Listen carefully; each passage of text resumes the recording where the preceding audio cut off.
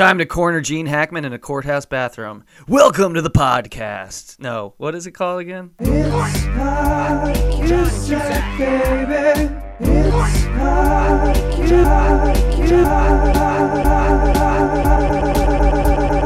It's Cusack, baby. Welcome to Pod Cusack, the only podcast dedicated to and explicitly for an actor that I think is just okay. Today, my guests are comedian, musician, all-around king, Pat Wise. How are you? It's okay. Also with me, returning champion, Tim Keck. Thank you. Hey, Matt, thank you for having me back. Did Con Air last week. It was a blast. I'm sorry that my performance on the previous podcast didn't warrant me king status this week, but I'm going to do everything I can to achieve it now. You're champion.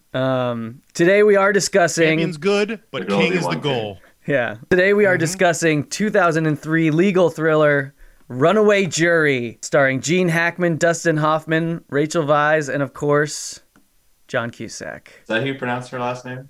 I think Rachel Weisz. My last name is Wise, and this is a thing. A lot of people say, "Are you Patrick Weiss?" And I'm like, "No, why would you think that?" But then I see how like every other name is spelled, and it's like, yeah, they make it really confusing. The E's and the I's, and there's two S's, and there's a Z. Does she have a Z? Here's how I She has spell a it. Z. She's SZ. H-O-T. Hot, hot, hot. She She's is. a babe and a half. She's Not since The Mummy have I been so aroused by a Rachel. Turns out it's the same person. I can't believe it. This movie rocks. This movie is very good, and there's a lot of hot people. You got Gene Hackman, beautiful. faced, gorgeous Gene Hackman. Before we get into the movie, though, it is a John Cusack themed podcast. What is your relationship to JC? I haven't seen many of his movies. This is the only one I think maybe that I've really. I don't care that much about him, but I do like this movie. So that's all I could say. I mean, I'm sorry for this man. You know, I just like I don't. No, that's good.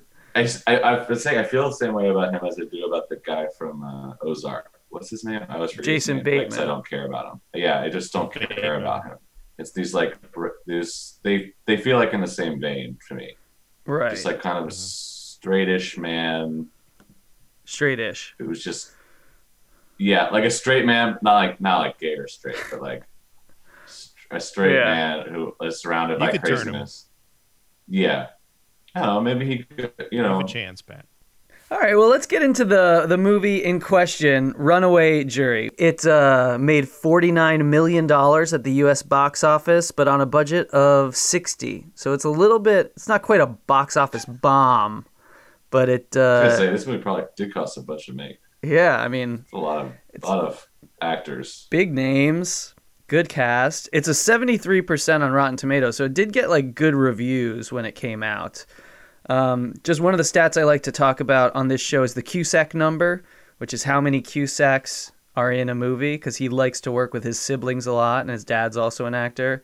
Joan shows up in a big chunk of his movies. The Cusack number of Runaway Jury, unfortunately, is only one. There's only one Cusack in this. None of his siblings showed up, but Jeremy Piven, who's sort of an honorary Cusack, pops up in this movie. Him and John Cusack have starred in 10 films together.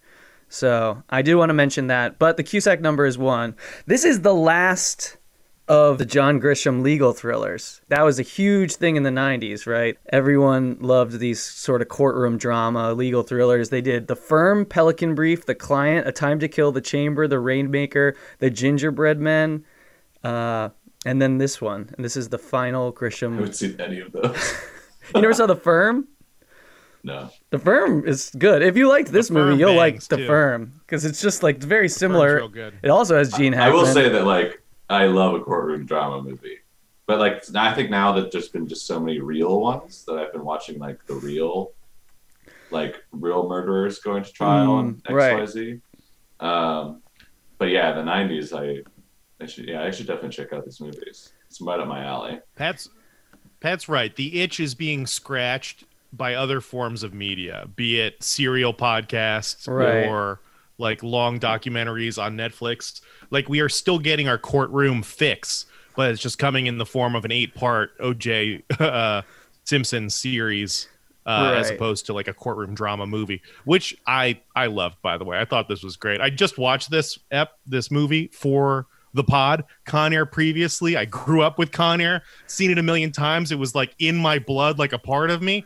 And this movie, I got to tell you, first time seeing it, fucking loved it. I want to watch it again. I thought it was great. I had a great time watching it. Before Tim and I watched it together, and before, like, Tim was actively making fun of it. He was like, "All right, I'll see this dumb movie, or whatever this movie is." Like, I was like, I haven't seen it in a while, and I was like, I mean, I liked it. I think I liked it. I think it was good. I mean, I remember. I know now what the plot is, but like, I remember enjoying it.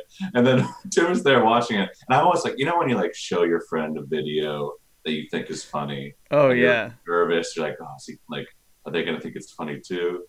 And so, like, halfway through the movie, Tim turns to me, he's like, "This movie's awesome." And I was just like, "Nice, all right, cool, yes, King."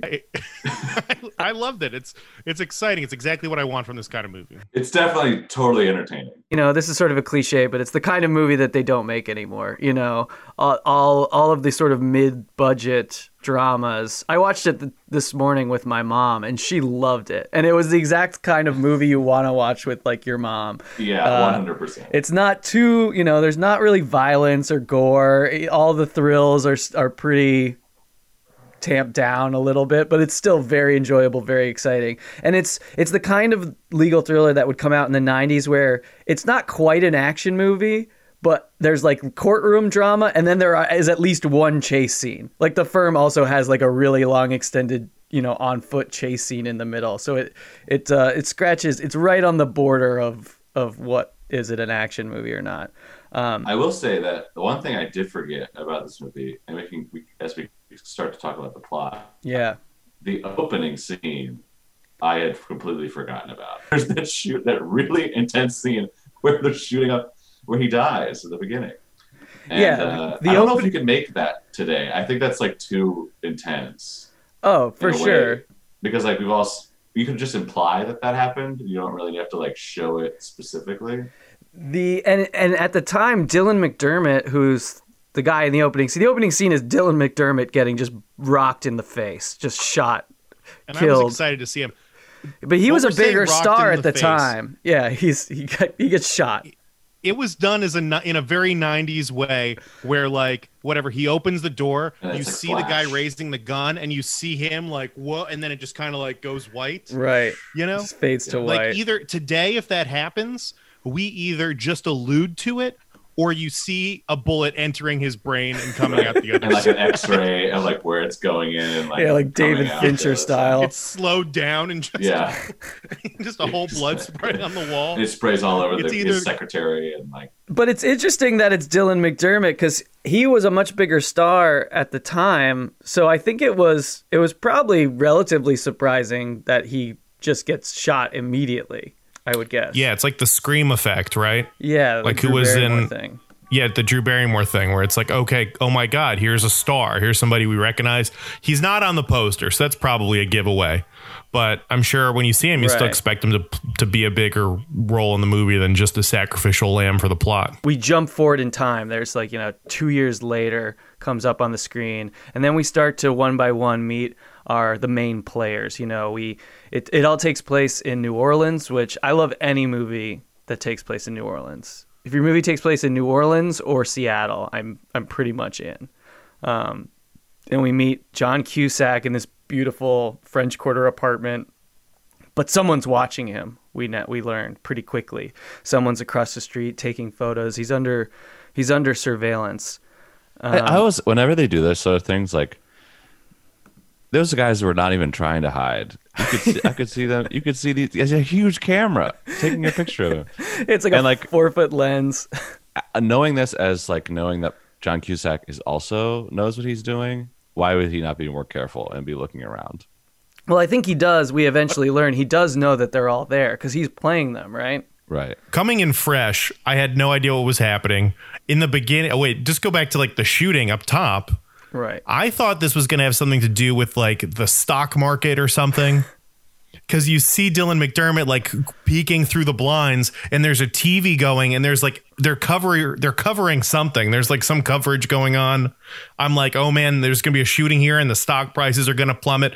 Like they are just dropping so many things that I had no idea what was happening. And you're saying like John Cusack, like he knows where these people are. I had no idea he knew where these people are. Like coming in, it's like he's just some dude wandering around. Like you don't realize he has any control in this situation at all until 30 minutes into the movie, 40 minutes into the movie. But you also never really find out his motivations until the last like 5-10 minutes. That's when, sort of right. Everything's revealed in a sort of like Murder on the Orient Express way, where it's just like, oh, there's who these people are, and here's their motivations for doing what they do. But I do like, and I love a movie where the inciting incident for our main hero is that he gets a jury duty summons. That I do think jury duty is like a pretty ingenious way of getting disparate characters together in a movie. You love like a wedding or a funeral, like getting all these characters together. Jury duty, you don't see that often in movies, but it's very ingenious. I think it's the best. Like 12 Angry Men is one of my favorite movies ever. Like I love it. Is always a bunch of random people. Yeah. They get them together. You can like choreograph it so it's all the different political, ideological leanings of everyone in the country. Put them in a room together. What happens? What are they gonna do? Entertainment. That's what happens. Yeah, exactly. And they're gonna argue. That's the thing that does. I sort of like when I watched this movie again. I was like, oh, I feel like I thought I remembered a lot more jury deliberation, but they like it's half a scene. They talk for like 4 seconds. Like there'll be one scene, and like and multiple times in this movie, someone has an argument that's reasonable, but then they end up yelling too much, and then everyone's like, I don't know, this guy's argument is no good to me anymore. The whole movie is like the discussion about and around manipulating the jury, and they show the manipulation of the jury, but that's still like the smallest percentage of the movie. Yeah. For an entire movie revolving around the techniques and ways that a jury is manipulated, it felt like they brushed over it. Watching the movie, I did not feel that way, but in hindsight, it's like they barely spent any time with the jury. It feels like. Yeah, it's hard to even like talk about the plot of this movie because I just watched it today, and now I'm trying to remember like what happened and how it went, and it's a lot of scenes of Gene Hackman and Rachel Weisz talking on the phone to each other and like making vague threats. Oh, another part of we'll get to it later, but when they almost kill her. Oh, like yeah. He sends a guy to kill her. She beats up and kills, I guess maybe kills him or fights him off or stabs him in the leg. I think no, he's in the hospital and he's not going to walk. They imply she took him to the hospital. Price just went up and she raises it by 50%. Just like, girl, you went from 10 million to 15 million. They just tried to kill you. Maybe 20, 25. I don't know. Like, I think we could be bold here. Okay, so for the people, like Tim said, it's all about this manipulation of the jury. For those who haven't seen it, it's basically a lot of it is Rachel Weisz, and we don't quite know her motivations, trying to play the defense and the prosecution against each other because she claims she can deliver the verdict on this case. And the case is the widow of Dylan McDermott is suing the gun company for allowing their guns to be distributed illegally, I think is the main crux of the case. That's the other thing. Real quick before, I don't want to interrupt too much, but this case is shaky at best. Like, if from a legal standpoint, like suing the gun company because a guy came in and shot your husband, and I don't think you have a case there. Really. My mom was like, "Oh, this is like that West Wing show." And I was like, what do you mean? She's like, well, it's just fantasy bullshit. Yeah. I was like, this is Sorkin. It's like a liberal Hollywood like the gun company fantasy. would crush this case. They would win easily, and they'd be like, how is this my responsibility? They wouldn't need to do any manipulation of the jury. You wouldn't need to buy a jury. But they hire... Okay, I gotta push back on you guys. I gotta push back. I think there is a case. I don't understand how it's related to the shooter. Like, I don't think they say how the shooter got the gun, do they? I think Did they he get it on the imply black it market? with some of the witness testimony. Yeah, someone He got sold it it out of the at a trunk of gun their show. car or something. Because I was very much the whole time like, you can't sue a gun company for this. Like, you can't sue a car dealership because you got into a car accident. That's an insane way of doing it. But then they uncovered that these gun manufacturers were intentionally like creating more guns to sell to people that they knew were doing sketchy things with those guns. And that's where I'm like, you've got a case. You've got some case in the idea that you're just like making 100 extra guns that you know are going to the black market. That's sketchy AF, and we should be trying to stop that, you know? Whether or not that actually caused this shooting, I don't know if that's like a direct correlation, but that's definitely a case that should be happening. I was like a little torn at up top, but then near the end of the movie, it's like, oh, these are clearly the bad guys. Tim, you're getting no arguments about gun companies being bad. Yeah, war from me. profiteering is bad. I agree. I just think that you got to go into a case. You got to have a case. You got to bring a case that like has legs before. Because I mean, it's a stretch. It's like, oh, this guy got his gun on the black market. You guys knew it was going to the black market. This is your fault. It's a little bit of a stretch, but I don't know. It made a little bit of sense. Well, it you know made who more thought sense than I that- initially thought. You know who thought they had a case was the runaway jury, which let's get back to. So Gene Hackman shows up in a really cool scene, I thought. The introduction of his character, because he fully Sherlock Holmes on this cab driver. He's sitting in the back of the cab. They're making idle small talk, and then you see a couple, like, his eyes are darting around the cab. He notices like a validated parking ticket from a hospital parking lot, a photo of this guy with his mom, and then he just does a read of this guy and completely is just like, hey, is your mom out of the hospital? Your wife doesn't like it too much, and he's flabbergasted. And that's how we know that like Gene Hackman is a student of human psychology and observation. He's a master of reading people. This was a real turning point in the movie for me. Because like right off the bat, it's like, okay, this is good, this is good, this is good. And then you have Gene Hackman doing this like next level like detective work. And I was like, I'm all in on this. I've got to see where this goes. I have to know what happens next. I'm following Hackman into the trenches, or whatever metaphor you want to use for this plot. The best crime dramas are like the cases where you got nothing, but the guy's like, I can figure out who this guy is just by like what coffee he drinks in the morning. And you're like, oh, hell yeah. Tell me how you do it, Sherlock. Tell me how you do it, House, or like whatever all those savant people, whoever it is, I'm all for it. It also just reminded me how much I miss Gene Hackman. Like this is his second to last movie he ever made. He made this, and then he made Welcome to Mooseport, which we'll get to later in one of my segments. But I have seen that one. the one where he runs for mayor against Ray Romano. Yeah, I saw that. Out of respect movie. to Gene, I did not see that movie. And then we also meet, right after we meet Gene Hackman, we meet Dustin Hoffman, who is the prosecuting attorney for the widow. So he's like the good attorney. Hackman's not an attorney. He's just the attorneys hired him to select the jury. And he has a whole team. He's like a very expensive jury consultant, but instead of putting him up in like an office building, it's in like the back of a dilapidated bar. He like walks. Well, it's got to be secret, right? I don't know why it has to be secret. It's highly illegal. You can't like. I think what they're doing is illegal. Yeah, Jury It's consulting. so illegal. I'm sure. jury consulting is legal, but They're like not- they are expected to be tampering. Okay. Because eventually they get into tampering and I mean intimidation. harassing Yeah. and intimidation, and that's straight up illegal. I mean, I know that's And illegal, the but lawyer, he could probably still do it from an office building. yeah, I don't know. Probably why he needs could to be have. there.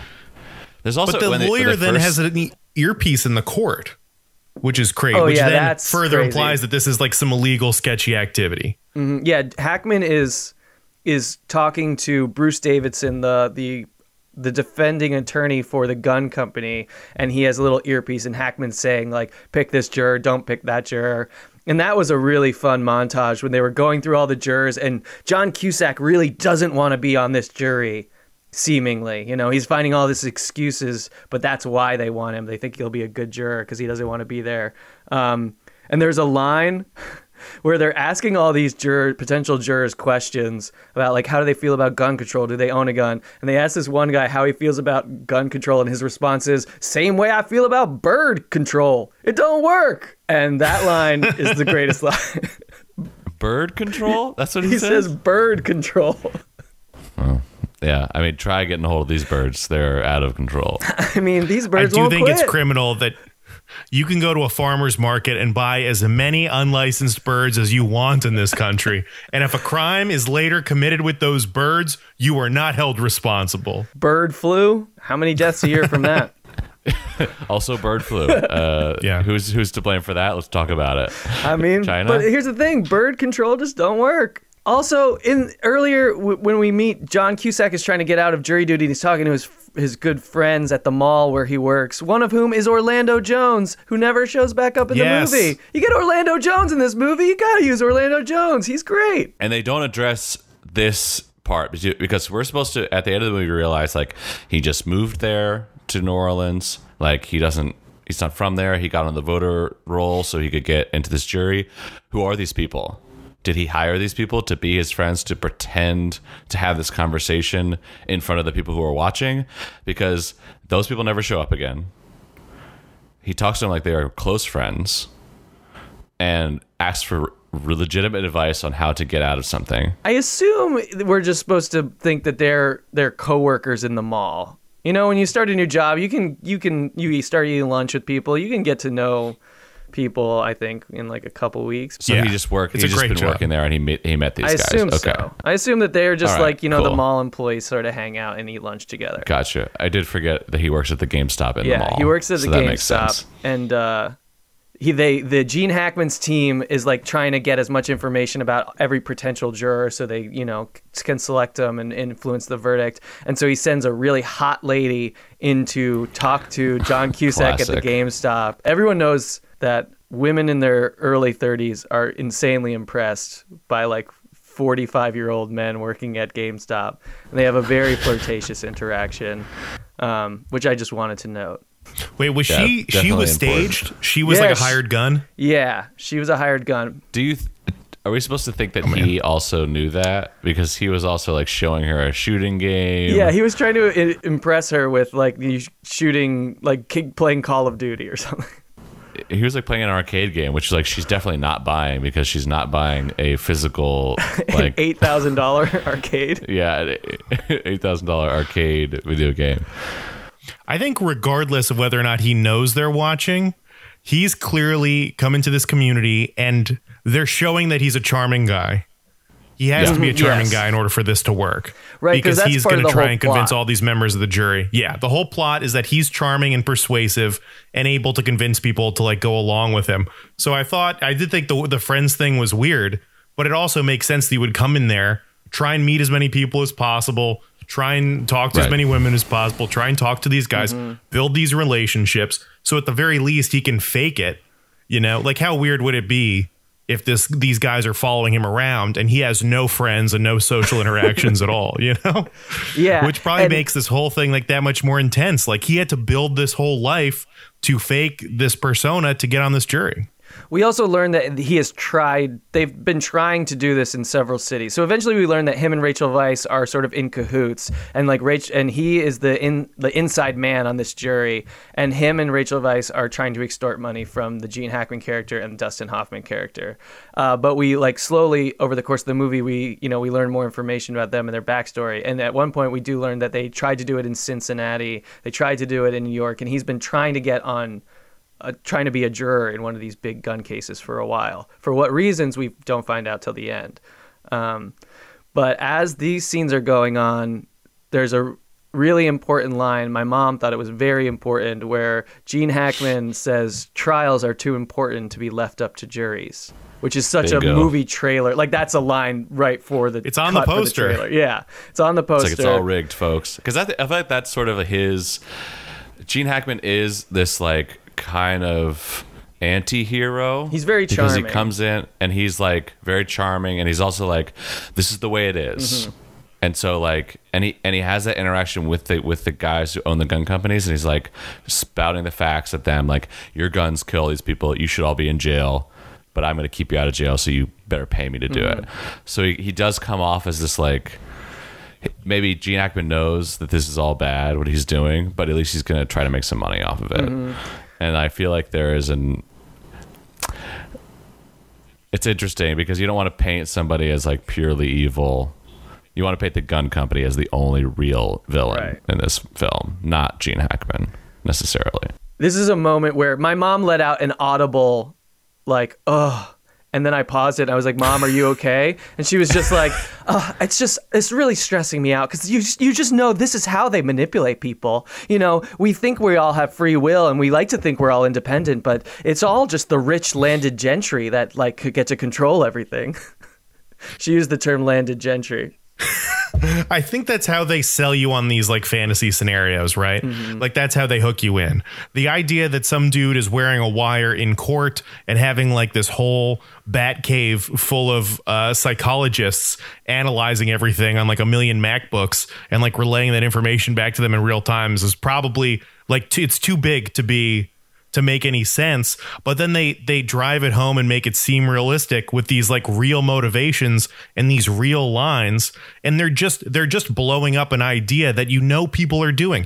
These guys have like consultants in the room that they're talking to. These guys are actually in real life trying to bend the rules as much as possible. So they crank that up to 11, and it's compelling. It's all compelling because they would do this if they could. I want to touch on Dustin Hoffman's accent, which is really comes and goes. Like a New Orleans, yeah. This is about my witness, right? This is about you messing with my client, my case, and the rules of law that govern our country. He's Dustin Hoffman, who is like one of the most New York actors you can think of, is trying to do like a thick New Orleans like Southern drawl, and it's really... It's iffy. It's a stretch, yeah. I don't know why anybody would ever do an accent in a movie. It's just, we could have just understood that Dustin Hoffman he's in New Orleans, but like hasn't been there forever, or like he's from New York originally. I've been to New Orleans. A lot of people don't have accents. You don't have to be like Creole to be in New Orleans. There's a lot of people in every city that don't have accents there. Yeah. But it does make me think that like halfway through the director told him it wasn't really working and you don't need to do it, and that's why just like half the movie he's got a thick accent and then half the movie he's just Dustin Hoffman. Or they do different takes, or like first take he does the accent, like, okay, maybe just like drop the accent just for fun for this one, just drop it, and then he's just like, yeah, just use the take where he doesn't use the accent. It's much better.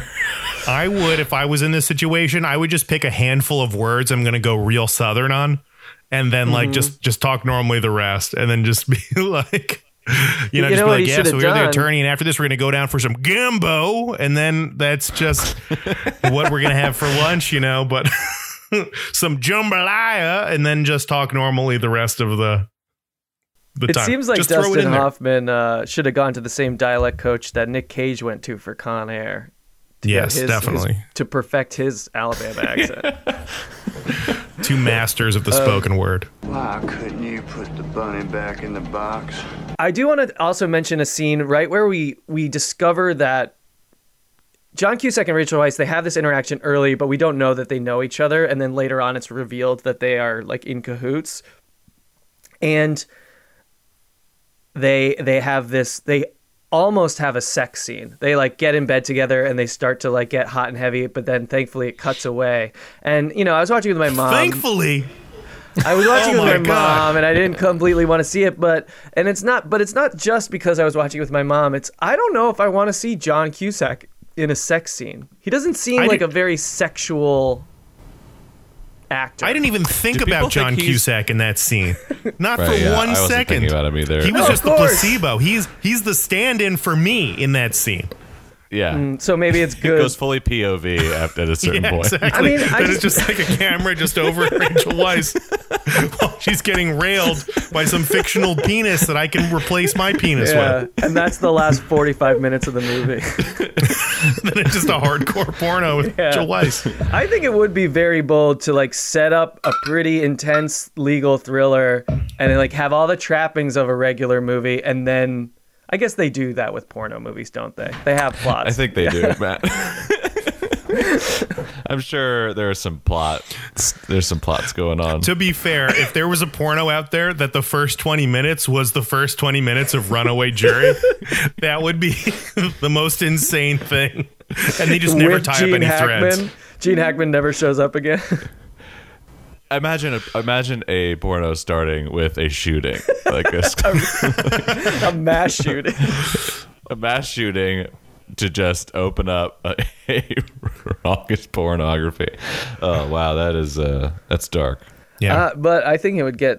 It But would I get think it's a people new going. kink for me. Yeah. It totally would. Personally. I remember torrenting the Paris Hilton sex tape like a long sure. time ago, which I'm sure we're all familiar with.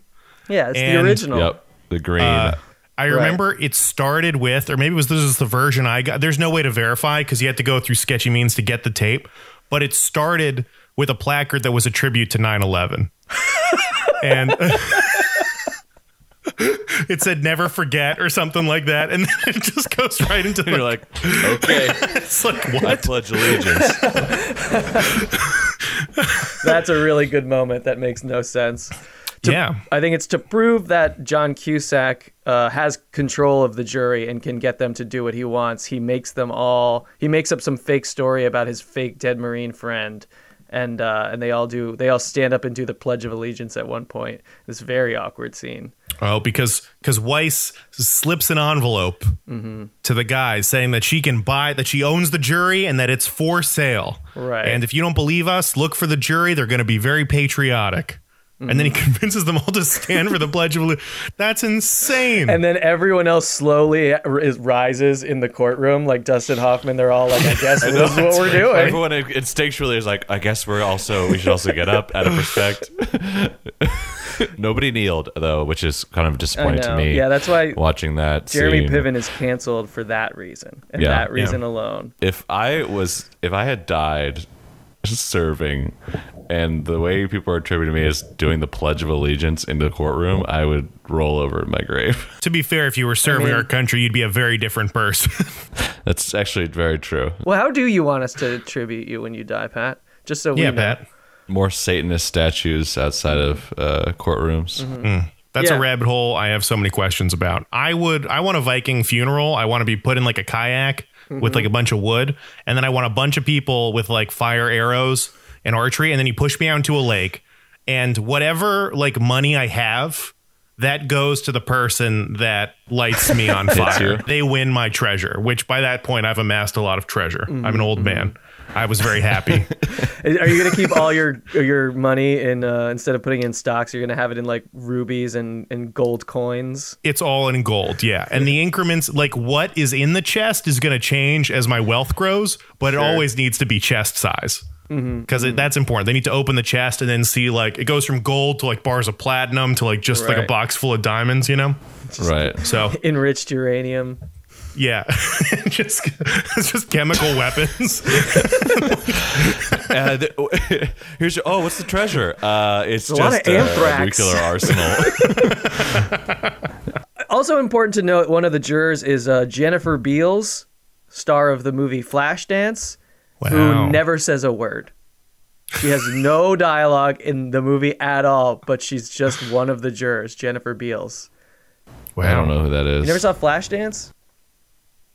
Oh man, I haven't seen any movie. I haven't seen many movies, guys. So I'm gonna just put that out here. You were a If you big say get for movie, this movie review pod, Pat. Probably haven't seen it. Yeah, no, it's good. It's good for me to be here. I can review the movies I've seen, which are a bunch of movies that probably other people have not seen. I mean, yeah, no, it because was I have specific taste. it was a very happy coincidence that you were just like, oh yeah, I love Runaway Jury. I'm like, I remember that movie. I liked A lot it. of people requesting High Fidelity. A lot of people requesting Say Anything. Pat's like, yeah, Runaway Jury's Forget my that. Runaway Jury. John Grisham. Basically, we've done like the setup of the movie, and the rest of the movie is a lot of just back and forth cat and mouse games between Rachel Weisz trying to extort Dustin Hoffman and Gene Hackman and them slowly learning information. So let's jump to the end of the movie. Basically, we find out that John Cusack and Rachel Weisz are childhood sweethearts. that her sister died in a school shooting, and that their towns tried to sue that gun company, and then they lost and their town went bankrupt, and Gene Hackman also worked that trial. So they have like a personal vendetta to Gene Hackman, and they've spent their lives trying to get on a jury to set sort of some sort of case precedent, that gun companies can be held responsible. And then they also just want to fuck Gene Hackman. Stick it to him. Yeah. The only way a guy like John Cusack ends up with a babe and a half like Rachel Weisz is if they meet when they're both very young and they trauma bond over something horrible. I mean, otherwise 100%. This movie makes no... Because that was what I was thinking the whole time. Really? This guy? Is really? That for you the most improbable piece of this movie? That's the hardest to believe, is that John Cusack could get Rachel Weisz? But basically they win, and then they let the jurors vote their conscience, and it's a real liberal fantasy moment where all the jurors find the gun company guilty. So they get the money, the gun company's guilty. Dustin Hoffman doesn't want to pay the money, so he gets to have his dignity, and then Gene Hackman, they basically have proof that he paid them off, so they force him to retire and never work another case again, or else he'll go to jail. I think there's also it's a big moment when she calls Dustin Hoffman and Dustin Hoffman turns down the money. Yeah. Because if he doesn't turn down the money, then it is all for naught. Right. Because if they find out that he paid for this jury, they lose also. So Dustin Hoffman has to turn it down. He has to be like, I'll take my chances. And that's such a huge moment. Yeah. Because they're like, okay, now his hands are clean. And they're gonna still win, and it is very like, West Wing in that. Like, I remember someone saying about like they were rewatching the West Wing, and they're like, "Wow, to think that politics at any point in history worked like this." Yeah, it's all fantasy. Like, all the scenes of like her, like what's the actress's name? Who's the press secretary? Allison Janney. Yeah, and she goes out and she says something, and then like. They're like, turns out she says something wrong. It's like so minor. Like thinking about it now, she goes out and she's like, "You told me the president was there today when he actually was somewhere else, and now I look like I have lied to the American people." And you're like, "Oh wow, that was really throwing the White House into a loop." Now it's just like, wait till you see what happens in the real world. Literal Nazis. All right, that's pretty much the end of the movie. Let's go into some segments. First segment, checked in Cusack, checked out Cusack, Nick Cage Cusack, the 3 Cusacks. So Pat, is he checked in, is he checked out, or is he just like going way, way, way over the top Nick Cage style? I don't think you have to try very hard in this movie. I don't know really how much you have to do acting wise. He just had like, I feel like this is the best. If I were like, if someone were like, "Hey, we want you to play in this movie. Like, you're going to be a really charming main character who ends up like doing all the great things." And honestly, the movie isn't really. You're in it, but like you don't have a huge. You don't do that much, but you're just the hero at the end. I mean, like, yeah, that's easy. Well, like, really? That's all I have to do? I have to pretend to be a guy who works at GameStop? Like, how hard can that be? So you think he's checked out? I don't think he needs like. I don't see why he would need to check in. Right. Okay. That's fair. Yeah. Tim, this is Gene Hackman's movie and Rachel Weisz's movie. I don't think it's his movie. Man, I think like Con Air, everybody's checked in for this movie. I feel like everybody's showing up. I think Cusack's checked in. I think what we're finding, and the difficult part of this question, is that Cusack is just such a middle of the road guy that he's not. Even when he's checked in, he's not going to do like a Gene Hackman performance. He's not going to be as compelling as Dustin Hoffman. He's just playing an everyman. But I think this movie, to compare to Con Air, he is way more charming in this movie. There's moments where he is charming. He does like manipulation. He interacts with different people differently. I mean, it's a little bit more of an acting challenge. But it's still, we keep seeing movies where he's just completely outclassed character-wise by all these other guys, all these like more like manly actors, or just more talented actors. But I think he's checked in. I think he's trying. in a 2017 article in The Guardian, an interview with Ryan Gilbey, Cusack said, "I've made 10 good films. I'm sure you know which ones they are. The ones that suck, I tend to blank out. It's like I never even made them." So, you guys think that this is one of those 10 films that he considers one of his 10 good ones? Yes. Probably, since I don't even know what any of these other movies are. This is a weird movie in that it's like a great, it feels like a good TV movie.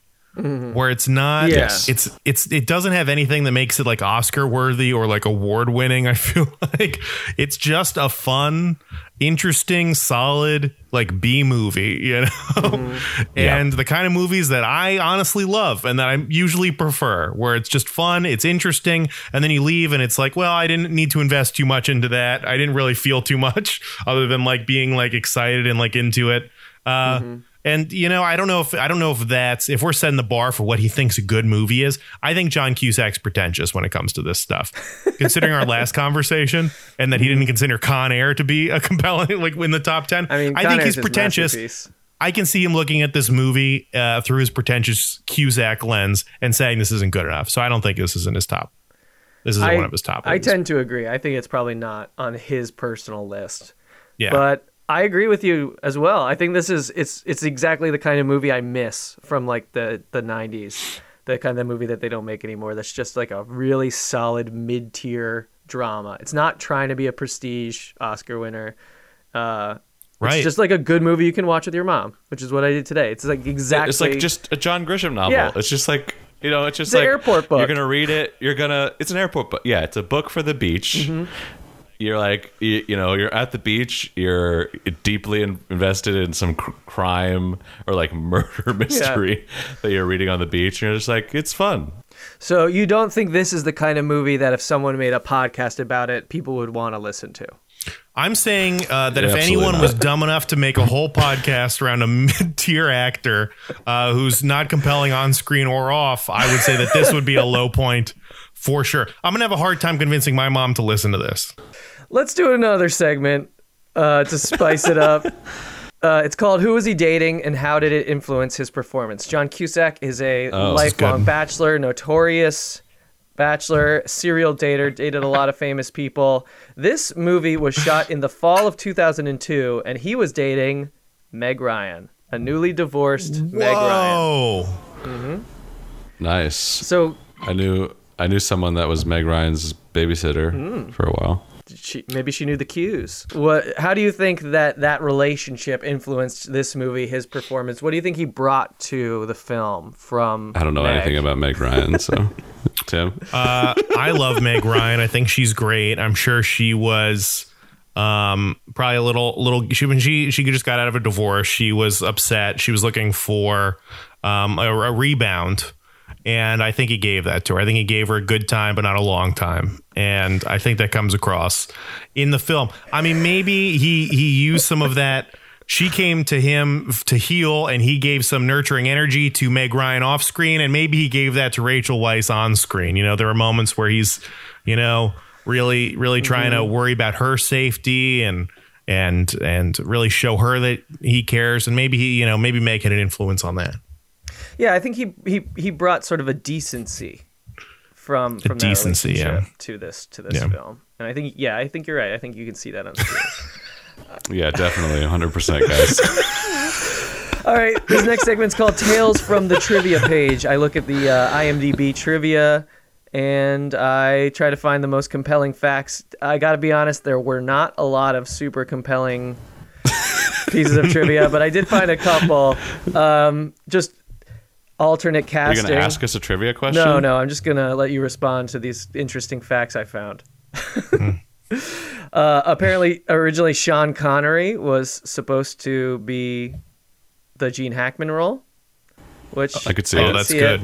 But I'm honestly glad that Gene Hackman was in it. All right, I will ask you a piece of trivia. It'll let you guess.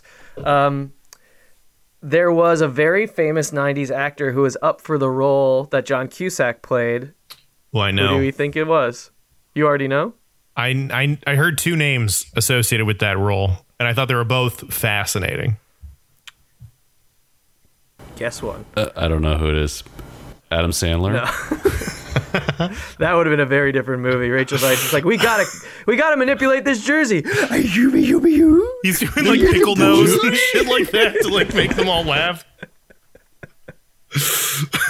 Honestly, would watch. Wacky slappy doo, Yeah. and he's in the That's what we need is like a fake jury drama with Adam Sandler as Yeah. the lead, just acting his most insane, but everyone else is taking him I very just want seriously. the Hubie Halloween character. I want Hubie to be in this movie. I heard Will Smith, which I think would be Okay. good. The Yeah, other that'd be name I great. heard was Edward Norton, which I don't know how good that would be. I think that would have been good. He's a little sleazier. He's than, too like, sleazy. He's not as charming. I think Will Smith and John Cusack both have like a wholesomeness, like a decency to them. I think Ed Norton's like he's a little. I don't quite trust him in most of his movies. Will Smith, though, okay, this is the pro Cusack argument, is his mediocrity. Is like in this role, he plays like a non-suspecting, just like average dude. You just don't think he's going to be a threat. Right. I think Will Smith in this situation, first off, Too there's going to charming. be like a racial component too, which we probably don't even want because they're analyzing Sure. all these jurors. They're talking about all these super specifics. I mean, that's something that's probably just messes up everything. And then he's just too charismatic. Will Smith's like an Yeah. A-lister. Like he can't just play some guy on a jury that like you don't know if you don't really want on there or whatever. He's too charismatic to play this role. You're right. He is. Also, has Will Smith ever played a character that was like akin to a guy working at a GameStop in a mall? Like An average Joe. Like a This is his most loser? average When you see- character. when you see like a beautiful person a beautiful charismatic person working a job, you're like, "Oh, this is fake. Right. You could just get any other job because you're Will Smith. you're who you are. Like you're Will Smith. Yeah. Why are you working at the GameStop? Right. Yeah. You could at least work somewhere else Yeah. Be in like, the mall. what was that one he did with his son? The Pursuit of Happiness. Oh, is that the one where he's plays? It's like the true story. Yeah, he he's plays like a poor homeless dude. guy with a.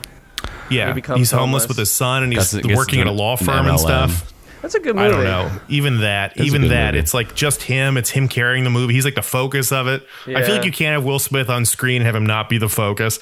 I think Edward Yeah. Norton could sneak into the background, but he lacks the charm. Cusack's the perfect guy I for think this. it's Cusack's. Yeah. Yeah. I think it's like both. Yeah. Too charming, too creepy, right in the middle. Yeah. Not gonna ruffle any feathers. No one's gonna Yeah, notice. he's the Goldilocks. He's He's gonna slip in. perfect. He's just right. Yeah. All right, here's another piece of trivia.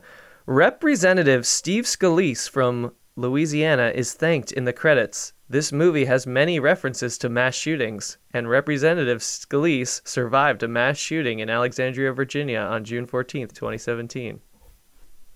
Pretty interesting. Coincidence? Was that the shooting at the baseball softball yeah. game? Oh my god! Isn't that with weird? the politicians in DC. Yeah. Jeez. I was like, what? I was like, when could he be in a shooting? That must have been that. Yeah. Wait, so why does he have a Holy credit? crap! I He forgot just has. about that. He's thanked. I'm Just assuming 'cause they shot. it's it- Louisiana, Yeah, so they probably shot it in real courthouses. Yeah, Oh, maybe yeah. he probably there. shot in Yeah. his district. Yeah, so he probably just gave them permission to do stuff. What Here's time was another that? What sort year of was dark- this? That was That the movie came 2017. out. Oh, sorry. 2003. 2002, 2003. 2003. So we'd filmed in had school 2002. shootings and things at that time, right? Like this Oh, was yeah. like a common Columbine was thing. 97, I Almost, think. yeah, 99. 90, yeah. Yeah. I think it was like still kind of a hot button issue, which is probably why this movie. Yeah, I imagine Grisham like wrote this book after Columbine. Well, in the book, actually, they're suing a cigarette company. oh, really? Yeah, and they changed it to a gun manufacturer after the movie The Insider came out, because that was about something similar. Yeah, that was about. you guys ever see Thank You for Smoking? That's a good Yeah. movie. I like that movie. You'll see the movies that I like. Mostly like Courtroom. Yeah. Pat's you main goal gotta in this is type. to just say all the movies he's seen. We're about I'm almost halfway done. through Pat's I got list. 3 more. At the end, Pat should rank all the movies he's seen. Yeah, see from where this 1 to comes into. 6. Number 1, Snow Number Dogs. 6. Yeah. 1 through 6. We got one more segment to do. It's called Things I Like, Things I Hate, Things I Think Are Weird. Mm-hmm. What let's start with you, Tim. What's one thing you like about this movie and hate and weird? I thought we were just gonna do a general. We going one at a time? Things I like. Actually, fuck it. We've explained enough. Let's just say we like what we like. Yeah, what do we like? I like all the actors in it. We haven't talked about Dustin Hoffman at all. I like Dustin Hoffman. The accent thing's weird. Yeah. But having watched this movie for like the first time with like fresh eyes, it's like you don't know what anybody's motives are until later in the movie. And I was not convinced of his good guyness until like 3/4 of the way through. I was always like, everyone has Dustin a weird Hoffman motivation was a now. bad guy. I guess I thought everyone was doing sketchy shit. Had an I thought agenda, everyone yeah. had an agenda and everyone was trying to make money and everybody was beating the system. And by the end of the movie, they really painted out like Gene Hackman and Guns are like the only bad guys in this whole thing. But I thought Dustin Hoffman's performance was great. I think I love talking about with Con Air. I keep bringing up Con Air because it's the only other Cusack movie I've seen. But it's like another kind of like bowl of spaghetti plot line where it's just like there's like 3 stories. They're all interweaving. Everyone has wants, even on the jury. Everyone has a clear want. And it's just like basic storytelling, but it's just so good. It's just so simple. They crush it. I liked all of that stuff. I do feel like they do a pretty good job of keeping the secret under wraps until like towards the end when he calls and he's like, "Don't wire the money, don't wire it." And like at first, when I first watched the movie, I was like, I didn't understand. I was like, why? What? Like obviously there are people that. But then I was like, okay, yeah. So they're trying to take the money and ruin his life, Right. Also, there's that scene where Dustin Hoffman is yelling at. He's down with Rachel. Yeah, at Cafe Du Monde. Is it a Cafe Du Monde? Cafe Du Monde. Oh, that's yeah. so great. Go with those donuts. Yeah. And it's so funny because he doesn't know she's good, and so he's like so mean to her. Right. And he's like, hey little girl. He calls her sweetheart. Hey, sweetheart. Hey, sweetheart. You think you can't do this, and they start yelling at each other. And there's a moment where he's like, Yeah. It looks like he's gonna hit and her. it looks like he's gonna hit her. He like raises his hand, and I think like in that moment I'm like, oh man, he wanted to swing at her. But That's not a good guy move. No. He's Full of rage. he's just getting upset. But yes, it is unbecoming, I would say. What'd you guys think of the big bathroom face-off between Ooh. Gene and Dustin? We didn't even address that. Yeah, we that's should have. the So idea. I don't know if you know this. This is interesting trivia about the scene. Is they had both already wrapped shooting, and then they told the writers, because I don't know if you know this, but they go way back to the 50s. They were part of the Pasadena Playhouse, which is this like theater school in Southern California, and they were the 2 voted least likely to succeed. Which is like a famous like Hollywood trivia thing, but they've been friends for 60 years, I guess, at this point, and they were both in this movie, and this is the first movie they were in, but they didn't really share a scene together, and they had both wrapped shooting, and then they both went to the director. They're just like, "Can you just write a scene that we can be in together?" And then that's the bathroom showdown. I thought the bathroom scene was great. I'll put it in the like it category, and the movie needed it. The movie needed some confrontation like that. You put like all these stars in this movie. I don't know. You expect them to go head to head at some point, right? Like other than that, they had no interaction. Yeah. And it was a great interaction of the two, like the like 2 areas, minds of thought about it. Like Gene Hackman's like, you're too naive. Right. Like this isn't how this works. Like you're going to lose. And, being the other, it's like, it's going to work out. We have the truth and like good on our side. And I like that. I like that element because that's, I feel like a real world application. Just like, just because you have the right idea doesn't mean that you win. It's the definitive good versus evil moment. Are we doing hate? I really hated how they used New Orleans. I just wanted more of it. We got one scene at Cafe Du Monde. We got one scene on the trail, the trolley. And then a lot of just interiors. And I'm like, you are shooting in one of the most beautiful, amazing cities in the world. And I just want everything to be outside and Oh, we just want to see sort of like it. a haunted. Yeah. It's just like like this is such a morbid trial too. You could like really play with the dark, like really like the trial. You got to think this trial is being watched over by the dead, right, as like a way for them to receive justice. So like you could play with that in such a huge way. They do go into a church at one point. There's not a lot of voodoo stuff though. It's not like a church. They go to the Creole shop. But you could have really made it like Southern Gothic and sort of like mystical, spooky feeling. Yeah. There could have been a supernatural element in there. Yeah, why were there more ghosts? Yeah. Even if there aren't Angels ghosts, in the courtroom. The idea that this is all taking place in New Orleans is like powerful too, you know, because it just seems like a voodoo-y spiritual place in like a lot of ways. Yeah. And they could have played into that or at least alluded to it.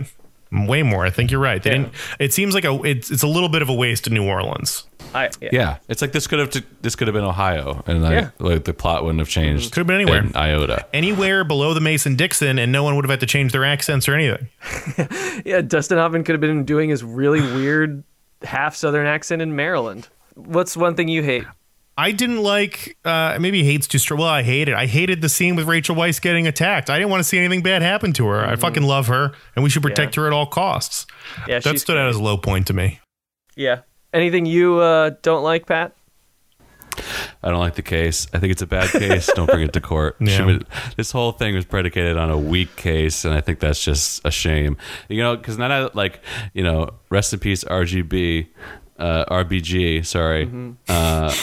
And like the cases, you're gonna hear about like the cases she argued in the Supreme Court, and how like you can get a ruling passed with like some like there's just like so much real fascinating stuff there, and I feel like you could actually write a story where you actually had a case against a gun company instead of just like making it feel like having this whole like pompous circumstance about this dad like knowing his son's birthday song. Maybe like, I don't know, you could start it off with a guy buying a gun at a gun show and then follow just the guy who does it.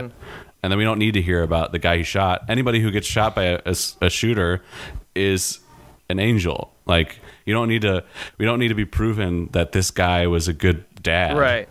Like, who gives a shit? He's a person who died. It doesn't matter. Yeah. Dustin Hoffman's, he's a person. His testimony ended with a home video of them singing Happy Birthday. How is that even allowed? Right. There's no way they're even allowed to play that in court. It's completely irrelevant. It's just an emotional. His whole argument is emotional. His whole argument is this guy died, so now we have to pass some laws. Which is a bad argument. It's a bad argument in court. It's a weak legal argument for sure. So we've convinced you, Tim. You're now on the side of this is a bad case. I think there is merit if this guy. I don't know if the lines. I don't think we saw the lines connected. I think there's a real case there, but Hoffman's whole case and whole argument is morality, and I think that's weak shit, and you can't have it. Well, that's Hollywood, baby. It is. Yeah. Hollywood is weak morality shit. Yeah, weak morality shit. It's just like, oh, I watched a movie that made me feel good, but it doesn't show me how to stop any of this in real life at all. But also, like we said, sometimes that's just what you need. Sometimes you need a movie you can watch on a Sunday afternoon with your mom, and then you could walk away from feeling okay. Would you recommend it to people? Let's end here. Yes. Okay. Yes. Yeah. 100%. This is a great movie. It's a good one to watch. It's family friendly, apparently. And it's good. It's just a good movie. It's fun. It's got twists and turns. Got a good twist. It's like it's a blast. It's a romp. I agree. I would highly recommend it, guys. Thank you so much. You should have watched it before listening to this, for sure. Thank you guys so much for being on the pod. Pat, where can people find you on the internet? Oh, at Pat Wise Live, all platforms, baby. Hell yeah. Tim, where can people find you?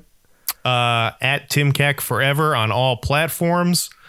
Still aspiring to king status. And they can check out my podcast, Come At Me Show, where I rant about stuff and talk to guests. And me and Pat talked about the election stuff, which isn't fun. Maybe that's not the best way to sell this podcast. Normally it's me ranting about dumb topics. And, you know, I would recommend, I would like people to listen if you can, please. I would also recommend it. It's a great pod. I would also recommend it. Smash the subscribe. Smash the subscribe. Thanks so much for listening, John.